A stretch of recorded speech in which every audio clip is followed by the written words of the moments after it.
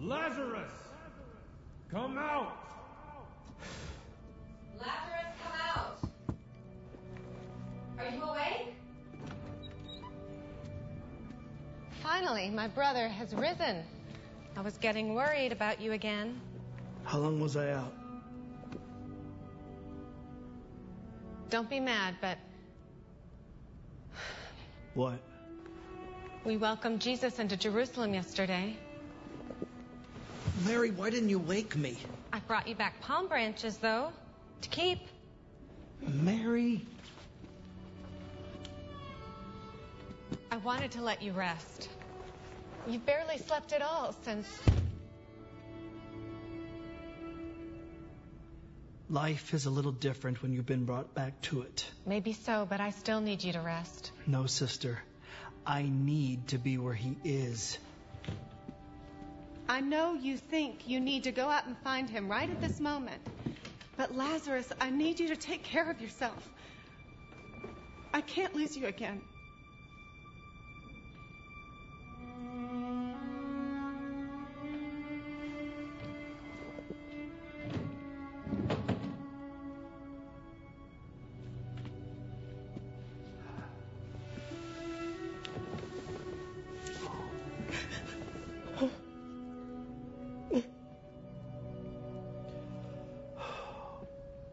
Okay.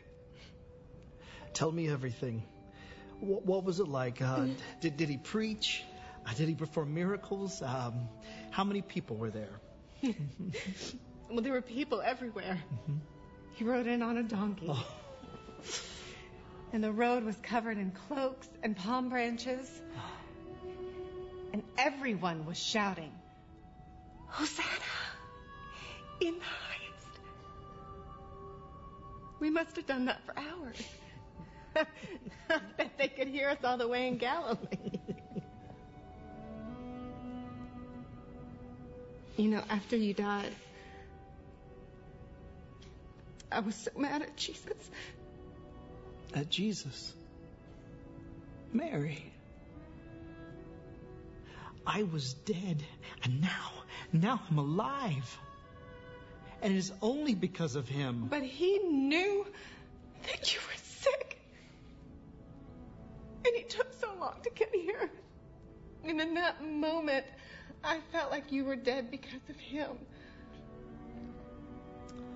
Until I wasn't. And it was in that moment that I realized that Jesus was everything we needed. Everything I needed. But nothing I expected. Yes, Mary, yes. He did not come here riding on a triumphant horse for glory or to be allies with the powerful. He is power. He is glory. He is triumph. He's a king, but one that actually loves his people. He is a king that will go into death to save us, to stand in front of us, to call us out of our grave clothes, and to offer this life that only he can offer. That's our Jesus. That's our Jesus. That's our Jesus. He's the one. He is the King. And he's come to save us all.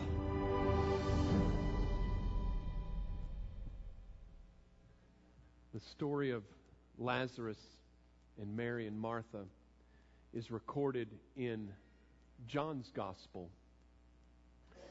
John records the story of Lazarus and Jesus bringing him back from the dead because John was an eyewitness to the event.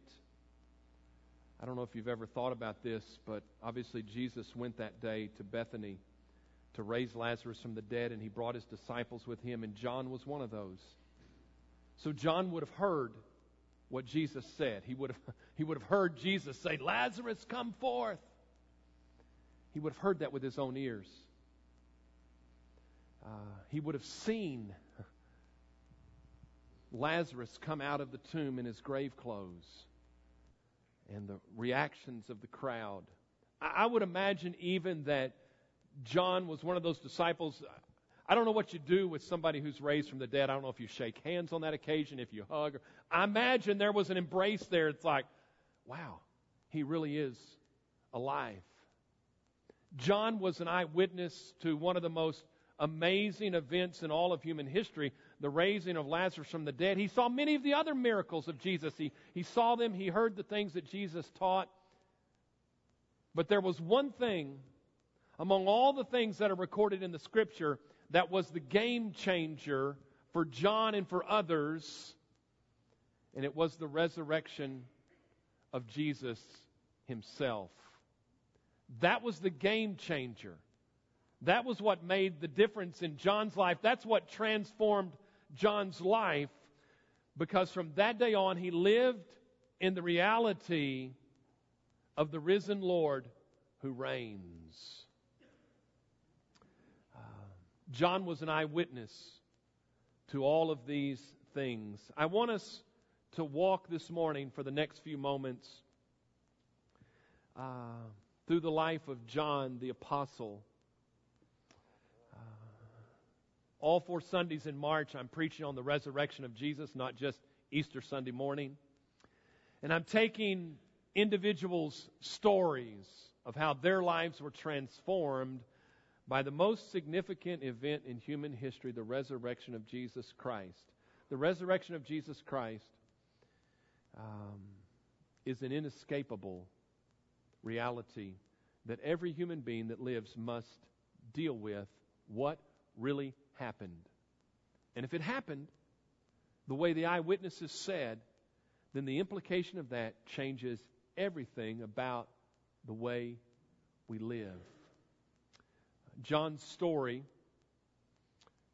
we see it recorded in, obviously, John's Gospel. Although in John's Gospel, John never refers to himself by name, but he's always the disciple whom Jesus loved, or the other disciple. John also wrote certain books.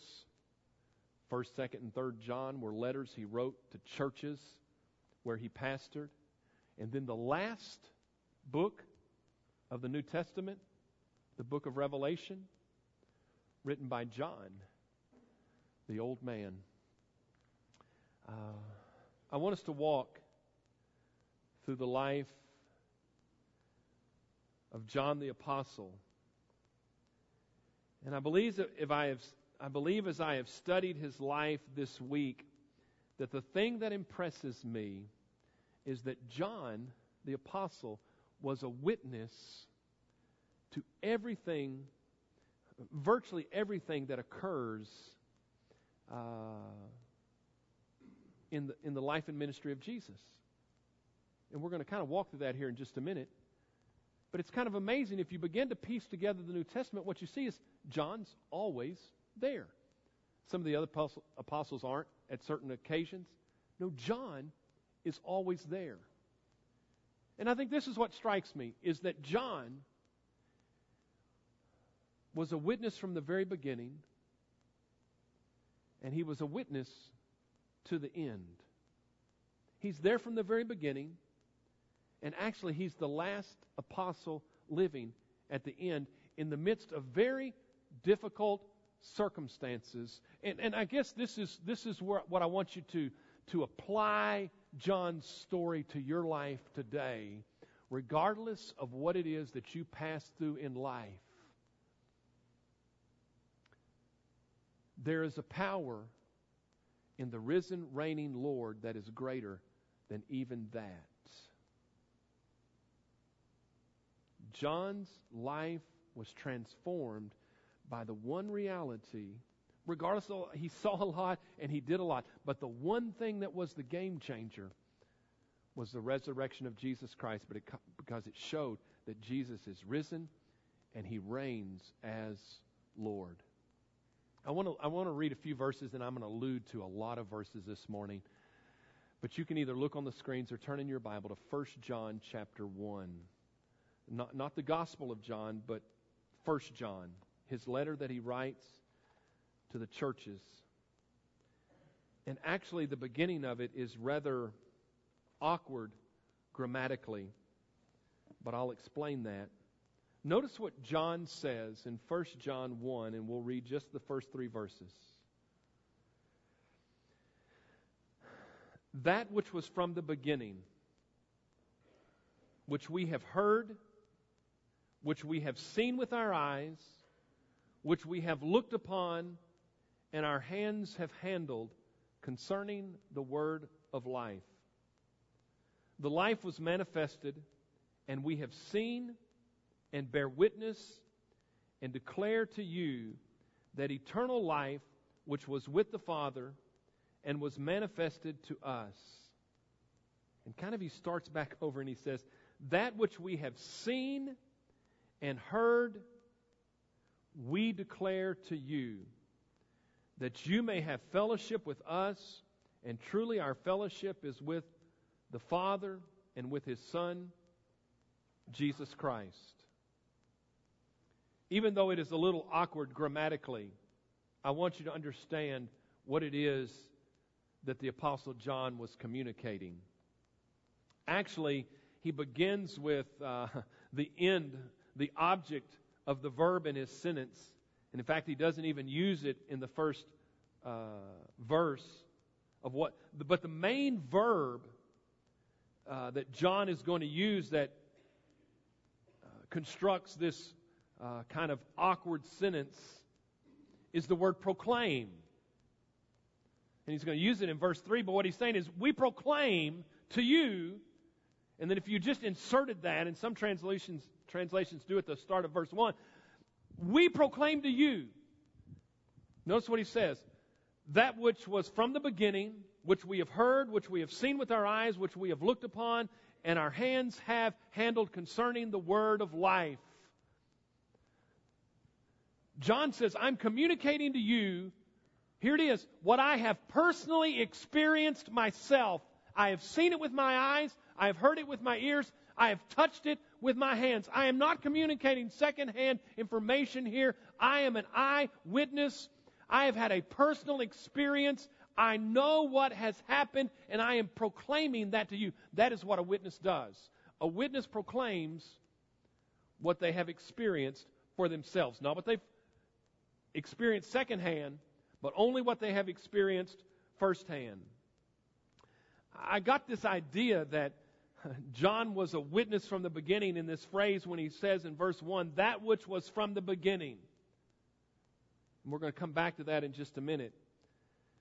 John had full knowledge of all that had occurred in Jesus' life and ministry. In fact, when he refers to the word of life in verse 1, he's referring to Jesus. You know, he begins his gospel, John 1:1. In the beginning was the Word, and the Word was with God, and the Word was God. He was with God, and He was God. And then later he says, and the Word became flesh and dwelt among us, and we beheld His glory, the glory of the only begotten of the Father, full of grace and truth. John says, I'm proclaiming to you what I have personally experienced myself. And the intent of that is so that you might experience the same life that I have experienced. The word is only used once in these verses, but he talks about witness. In fact, if there's one word that I'm going to set before you today, it is the word witness, that we understand that John was a witness from the beginning. He was a witness to the end. You need to understand that the word witness is a word in the original language that we get our word for martyr from. I want you to put that little thought in your head. I was about to say in your little head, but that would be maybe demeaning. The word witness is the word that we transliterate into English as martyr. John says, I am communicating to you, I am giving witness what I have personally experienced. Think about what John had experienced. He was a witness from the beginning. John is one of the first the disciples that is chosen by Jesus. He is a fisherman. We don't know the exact order, but when you put together the other Gospels of Matthew, Mark, and Luke, you have some in John's Gospel. He is an early follower of Jesus. He was there from the beginning. He was called from fishing. John personally saw the miracles of Jesus that are recorded in the Gospels. He personally heard the teaching of Jesus. He experienced it all. In fact, he experienced things that some of the other 12 did not experience. John was in a group that we call the inner circle of disciples. Sometimes it's 3, sometimes it's 4. But Peter, James, John, and Andrew, there were certain experiences that Jesus went through with them that he didn't with the others that were a part of the 12. One of those was the Mount of Transfiguration, where Jesus takes 3 of them up on the mountain and he is transformed, transfigured before them in all of his glory. That was an experience that only the inner circle had, John included. John is one of the disciples that Jesus sent to go and to prepare the Passover meal for him. And you talk about the inner circle, the Gospels record that John is the disciple that sat closest to Jesus at his right hand during that final Passover meal. It was the place, make no mistake about it, it was the place of honor, and it is alluded to in the Gospels. He is the one that sat next to Jesus at his right hand. John not only goes to the Garden of Gethsemane when Jesus goes that night to pray, but Jesus leaves some of the disciples to sit, and then he calls the inner circle, including John, to go in further into the garden with him. And there John is with Peter during that time of prayer through the night before Jesus was to die. John is there when the soldiers come and they arrest Jesus. And I guess the picture that I'm painting for you is, of all the stories in all the Gospels, if there is one person that was always there, it seems as if it were John. Actually, the story gets deeper as far as John being a witness. If we were to look to John's Gospel, we see there is at least an allusion to the fact that after all the disciples had scattered, Peter and John go to the trial of Jesus. And we know that outside in the courtyard, Peter denies Jesus. But in John 18:15, it says, "And Simon Peter followed Jesus, and so did another disciple. Now that disciple was known to the high priest and went with Jesus into the courtyard of the high priest." Most biblical scholars would say that other disciple is John. So not only is John in the upper room sitting at the right hand of Jesus, not only does he go to the Garden of Gethsemane and he goes deep into the garden and he's there when he's arrested, but John in time follows Jesus so that he comes to the trials of Jesus through the night. Well, in fact, many of you will know this, and John refers to this, only John's Gospel in John 19:26. John is the only one of the 12 who is at the cross when Jesus is crucified. In John 19:26 it says, "When Jesus therefore saw his mother and the disciple whom he loved standing by, he said to his mother, 'Woman, behold your son.' Then he said to the disciple, 'Behold your mother.'" John is always there. He was at the cross. He is the one who witnesses the death of Jesus. And what I mean by that, John watched Jesus die. I think it was such a profound experience in his life and in his mind years later when he writes his gospel in John 19:35. He stops in the midst of that story, having experienced the death of Jesus, and he inserts this, John 19:35, "And he who has seen has testified, and his testimony is true, and he knows that he is telling the truth so that you may believe." John stops and says, "I know what I have seen, and I am proclaiming it to you. I saw it with my own eyes. I saw Jesus die." In John's Gospel and the other Gospels, we see that there are 2 disciples that run to the empty tomb, Peter and John. John was in better shape because I thought this was kind of a man thing. John's telling the story that, Peter and I started running, and obviously I outran him and got to the tomb first. Because with guys, it's always a competition, even if you're running to the empty tomb. Anyhow, that was neither here nor there. Peter goes in first. But as far as we know, the women in the broader circle of followers of Jesus went, but we only know of 2 disciples of the 12 that went and saw the empty tomb. John says, no, I went and I saw it after I beat Peter and then he ducked in first. Then I went in also, and he said, I saw the grave clothes laying there. And his head wrap was set at a different spot. John did not hear it from someone else. John saw it for himself. It's recorded in the Gospels. It's John, if we read the end of John, that sees Jesus when he meets with the disciples the first Sunday and the second Sunday, as we saw last Sunday in the story of Thomas being there the second Sunday. No, John saw him. And later the Gospels record that when they went to Galilee, and as Jesus had told them to do, John was there. And they were fishing that day when there was a man on the shore that asked if you caught something, which is kind of another slam from men. But anyhow, that's, David Aguilar, that's kind of like a slam. So did you catch anything today? Okay, you have to bring it up. Okay, no, we didn't catch a thing. Okay? And it's John on that occasion. It says in John 21:7, therefore that disciple whom Jesus loved said to Peter, it is the Lord. And then Peter jumps in and he beats John there. We know at least 3 occasions where John personally saw Jesus, and it seems like every time Jesus appeared, John was there. This is how John closes his gospel, which is his testimony, his witness to what he himself has personally experienced.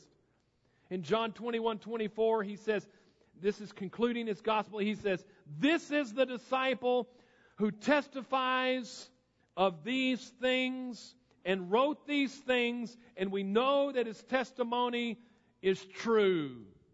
I want you to seal those words in your brain, because John wrote those words as an old man before he died so that he would record, this is my witness.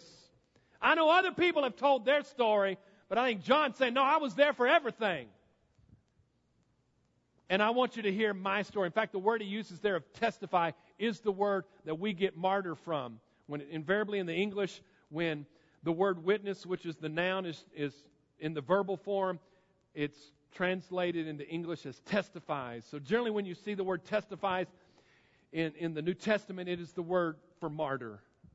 A witness is one who gives testimony, who testifies of what they have seen.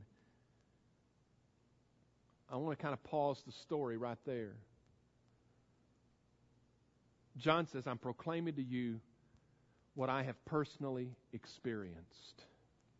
And I would contend today that it changed John's entire life, and we're about to lay that out. I would contend it was the resurrection. He'd experienced all those things, but John was not changed and transformed until Jesus, the risen Lord, had been exalted and ascended to the Father. John's life has changed, and so many others, and they begin to immediately preach it. I feel the need to pause right here, because I want to play the devil's advocate at this point, and I want to say, so what's the other explanation for what happened? For just a moment, let's play the devil's advocate and say, what could the other explanation be? Well, maybe Jesus didn't die at all. Or maybe it wasn't even Jesus that was on the cross. Maybe it was somebody else. Well, that would be a good try, but I can tell you today that I know there is one witness who was personally intimate with Jesus, the disciple whom Jesus loved, that stood there that day and said, no, that is Jesus. Maybe there was a little switcheroo somewhere in the midst of it. Well, that's a good try, except for John was there. He was there when he was arrested. He was there at his trial. He was there at the crucifixion. He was there for all of that. He knew that was Jesus. Maybe Jesus didn't really die.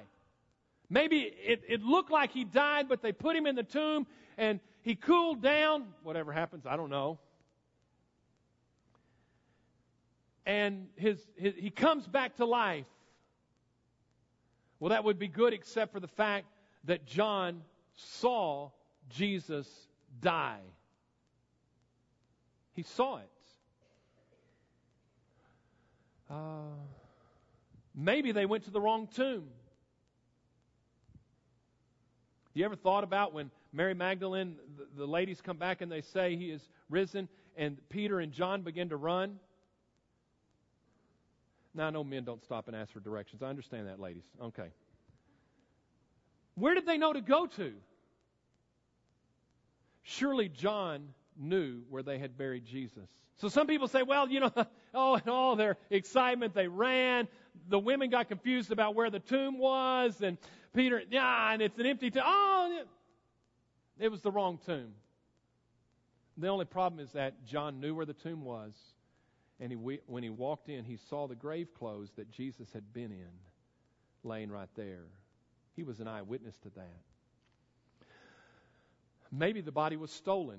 In fact, that is the story that the guards were told to tell to the people. Maybe the disciples got together, they overtook the guards, they rolled away the stone, they stole the body.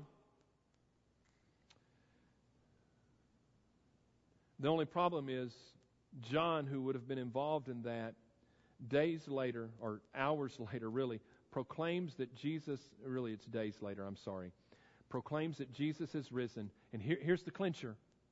John is willing with the other disciples to give their very lives for that one truth. Not that Jesus had died, but that Jesus had rose from the dead. And I've said this many times before, men do not die for a lie, what they know to be a lie.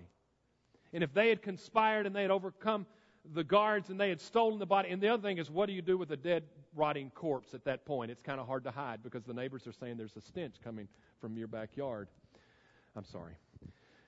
There's something dead in your house. No, just what do you do with a dead body?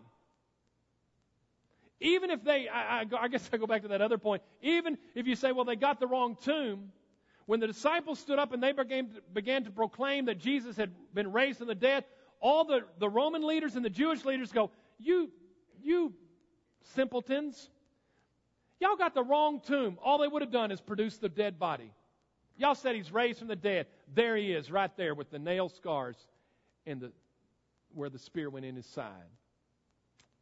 They would have just produced the body, but they couldn't produce the body. Maybe they hallucinated, some would say.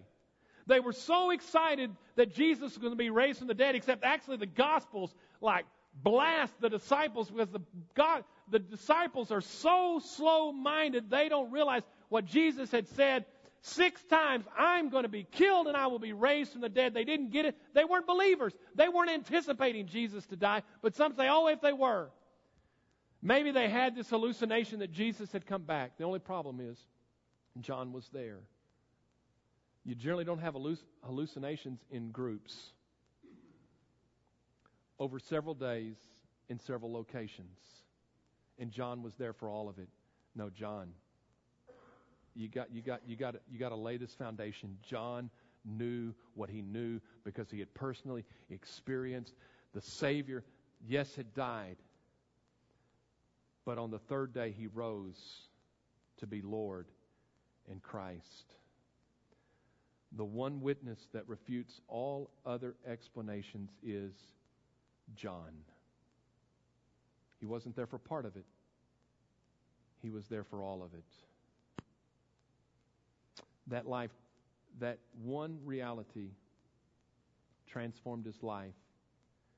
And it is the reason today I would say he was not only a witness from the beginning, but he was a witness to the end.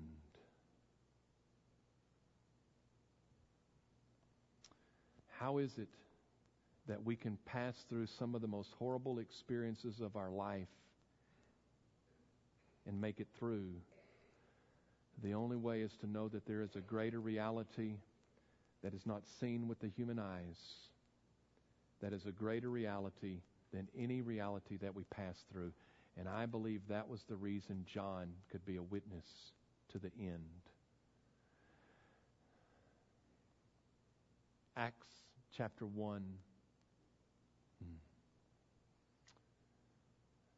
They go to the place where Jesus will ascend. That verse, Acts 1:8, Jesus looks at them and he says, "But you shall receive power when the Holy Spirit has come upon you, and you shall be witnesses unto me in Jerusalem and all Judea and Samaria and to the ends of the earth." You will be witnesses to me. They were not only a witness of something, they were a witness to something. They were a witness of the resurrection. They will be a witness to the resurrection. The thing that strikes me about the book of Acts is that when in those early chapters, and I want to look at 2, 3, 4, and 5 just quickly, that they proclaim the resurrection of Jesus Christ, their Savior, whom the Jews had put and the Romans had put to death, that He has ascended, He is seated at the right hand of the Father, and He reigns. And this risen Lord who reigns has poured out His Spirit on the church and given them boldness even in the midst of persecution that is coming. Peter speaks for the apostles in that first sermon in Acts 2:32. He says, "This Jesus God has raised up, of which we are all witnesses. Therefore, being exalted to the right hand of God, and having received from the Father the promise of the Holy Spirit, He poured out this which you now see and hear." They proclaimed the risen Lord. 3:14, when Peter and John heal the lame man, and Peter stands to preach, he says to the crowds in 3:14, "But you denied the Holy One and the just, and asked for a murderer to be granted to you, and killed the Prince of Life, whom God raised from the dead, of which we are witnesses." You killed Him, God raised Him from the dead. This is days after. If there was any other explanation, the world would say, "You people are crazy. There's the dead body." But the body could not be found.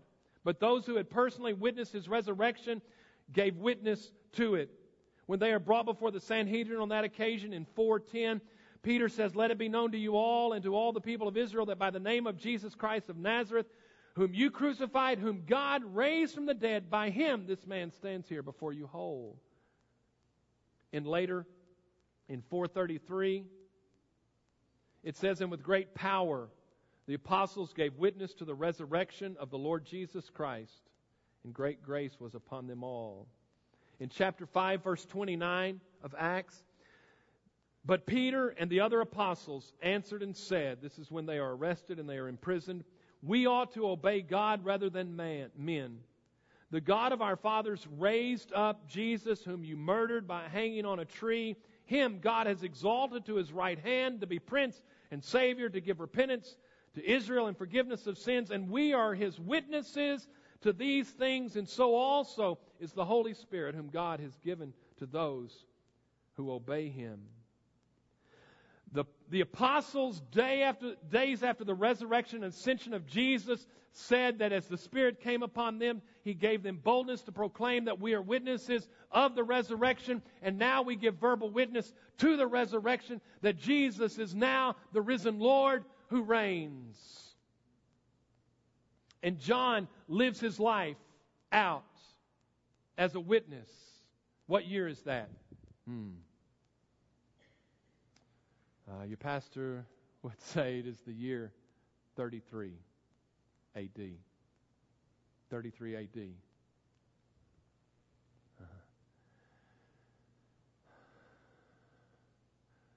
We believe that John lived till about 95 A.D.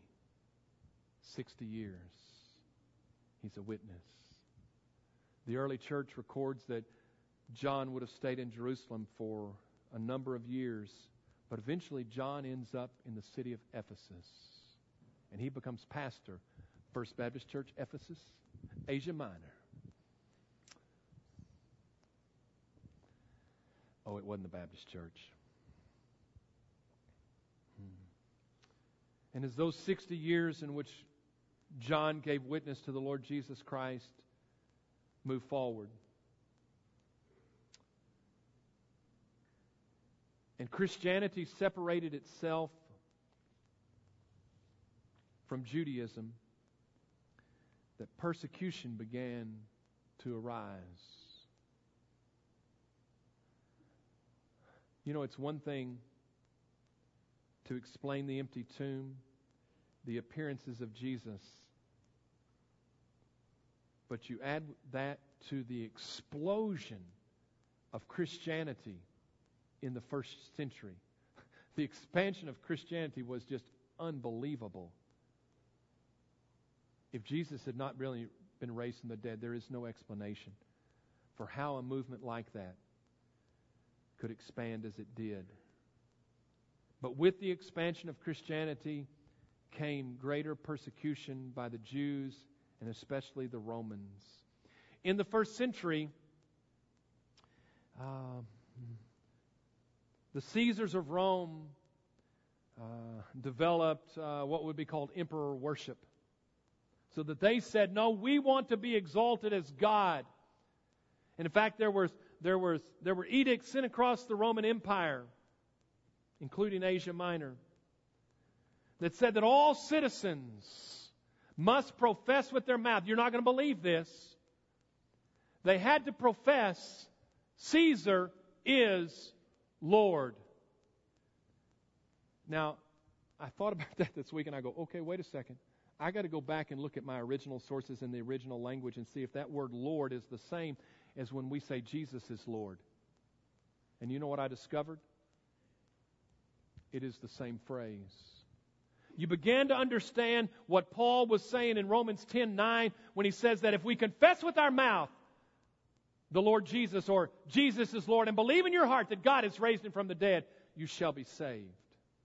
Now you begin to understand that because in the first century what the emperors insisted that not only would you burn incense to the emperor Caesar as God, but you would say with your mouth, Caesar is Lord. And those that would not were put to death. It is the context of John's final book that he writes, the book of Revelation. John, once again, is a witness in the book of Revelation. He simply records what it was that he saw. And in fact, the persecution had become so great in Asia Minor, modern-day Turkey, that John, the pastor of the Ephesus church, Ephesian church, was arrested and he was exiled to the Isle of Patmos. And the book of Revelation starts this way, actually, Revelation 1:9. I, John, both your brother and companion in the tribulation and kingdom and patience of Jesus Christ, was on the island that is called Patmos for the word of God and for the testimony of Jesus Christ. I was in the Spirit on the Lord's day, and I heard behind me a loud voice as a trumpet saying, I am Alpha and the Omega, the first and the last. And what you see, write in a book and send it to the 7 churches which are in Asia, to Ephesus, to Smyrna, to Pergamos, to Thyatira, to Sardis, to Philadelphia, and to Laodicea. I don't know if you've seen it in this context, but what happens, and if we had time this morning, which we do not, to continue reading, the book of Revelation is the revelation of Jesus Christ. It is not a revelation from Jesus Christ. It is a revelation of Jesus Christ. Do you understand why God showed this vision to John? Because John and the others that were experiencing persecution, even death, needed to see one thing. The risen Lord reigns. The whole book of Revelation is about that Jesus Christ reigns. In fact, it goes through the messages of the churches. Revelation 5, he sees a vision of heaven. And what does he see? at the right hand of God, a lamb as though it had been slain. And the lamb is worthy to open the book, the scroll. And he begins to open it up and to explain to them what's going to happen. But what is the point? It doesn't matter what you pass through. There is a greater reality. It is Jesus Christ. He reigns today. And he who endures till the end shall be saved. Regardless of whatever reality you pass through, Jesus is greater than that because he is the risen Lord who reigns. I want to close with this story that just kind of blows my mind.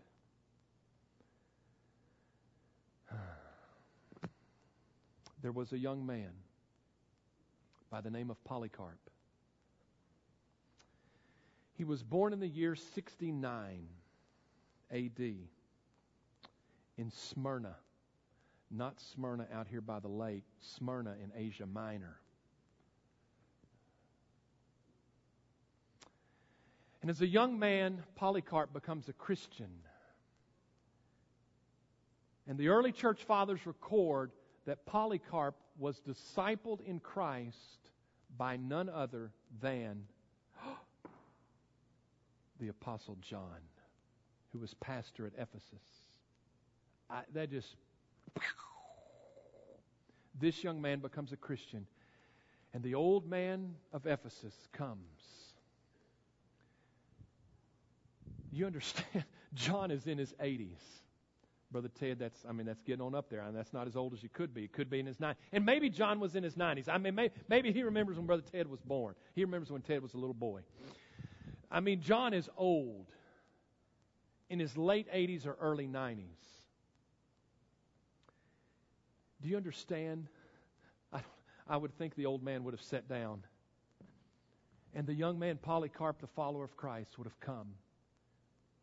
And John would not have told him the things that he had heard secondhand. Do you know what John did?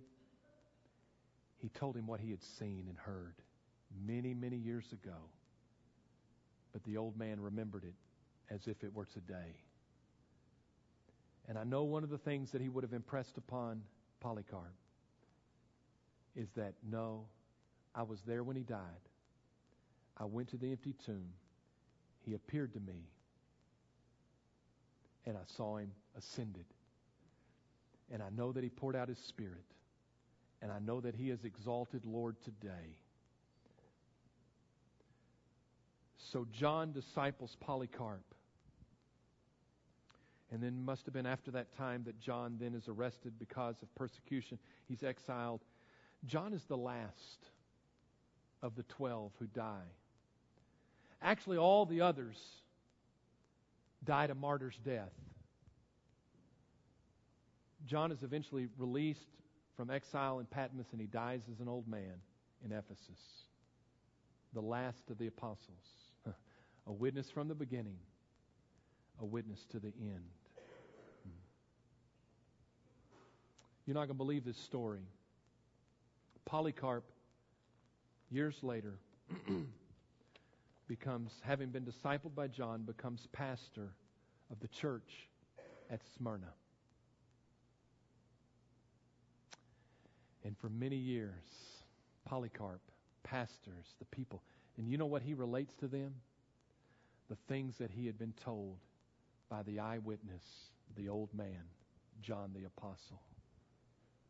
In the year 156, so this is probably 60 years after John has died, Polycarp pastoring the church at Smyrna all of these years, as the persecution began to intensify, and Christians were put to death by the Romans because Christianity was an illegal religion. Judaism was considered a legal religion, but Christianity had split off of it and was considered illegal.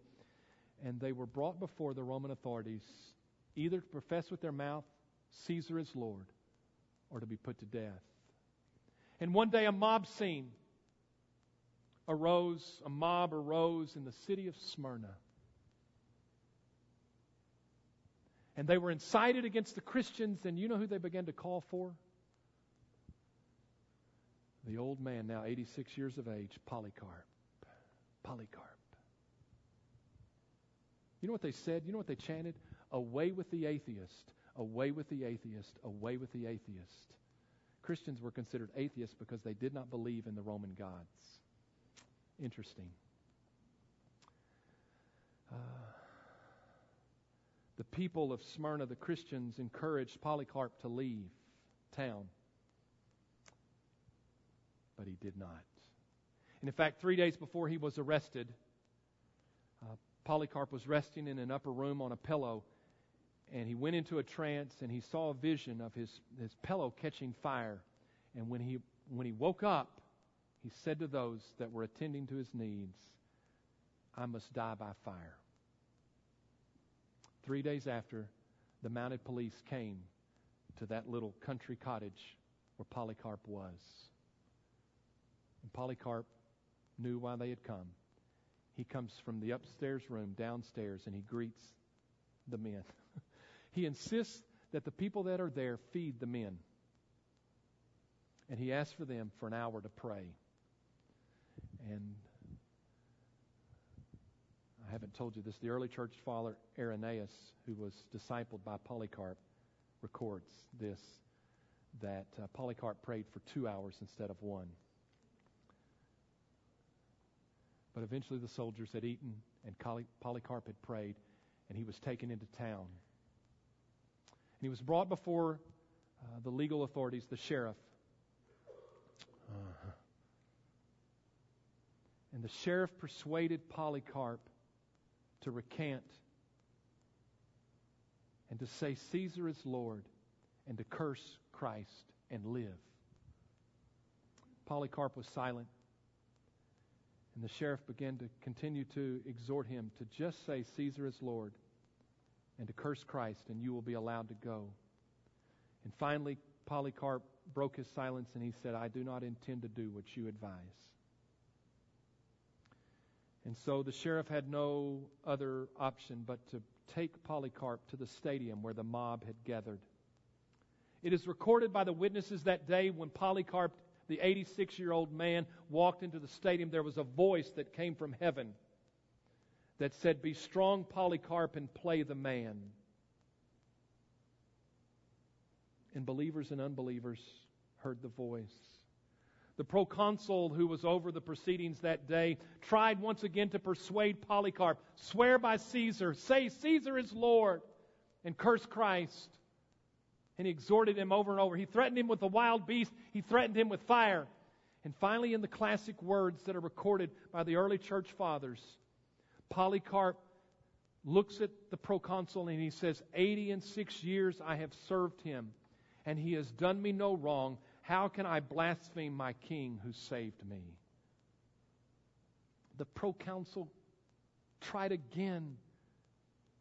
And finally, Polycarp, quite irritated, says, here plainly, I am a Christian. And the proconsul had no alternative but to take him into the stadium and for the mob to do with him. And even though he had been threatened by a wild beast and by fire, they said he would die by fire, as his vision had seen.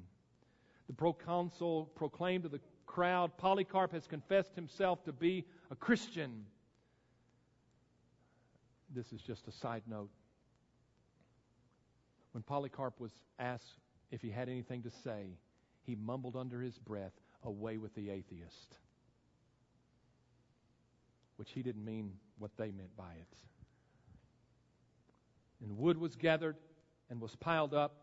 And Polycarp, the old 86-year-old man, was put on top of it. And they were about to nail him down to the boards there when Polycarp said, let me be as I am. He who granted me to endure the fire will grant me also to remain unmoved without being secured with nails. This scene blows me away.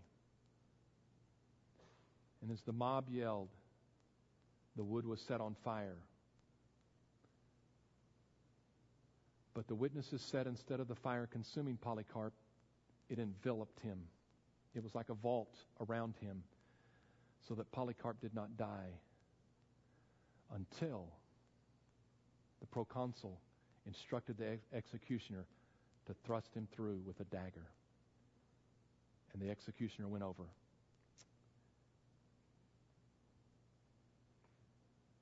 And Polycarp died.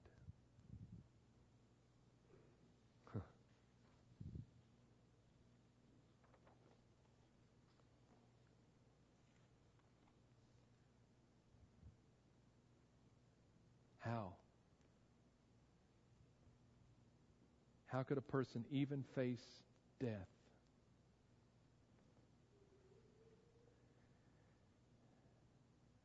It is because of that one life-transforming reality that the risen Lord reigns. Not Rome, not the Jews, no one else. There is a greater reality. And yes, it is so true and real that I will give my very life for it. Do you understand why Paul, when he was instructing the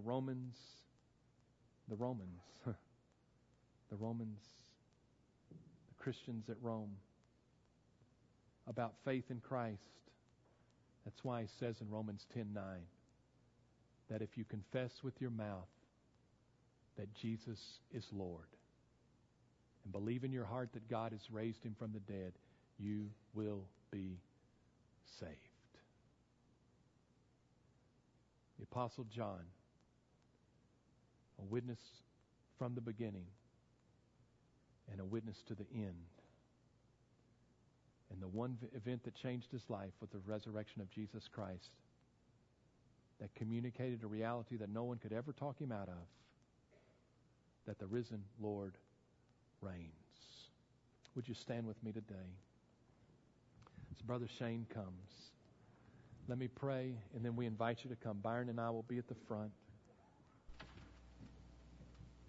Before I pray, as our heads are bowed and our eyes are closed, the gospel message, not only that Jesus died, but he has been raised from the dead, compels us. It is inescapable. You will either explain it away, or you must submit your life to it and surrender your hearts by saying that Jesus is Lord and believing in your heart that God has raised him from the dead. And so, Father, today we pray that as the old gospel message that was preached by John and Polycarp and many others has been proclaimed today, that your Spirit would open up hearts and minds and eyes. And Father, we would surrender our lives to the risen Lord who reigns. We trust it to you in Jesus' name. There's a place where mercy reigns and never dies. There's a place where streams of grace flow deep and wide.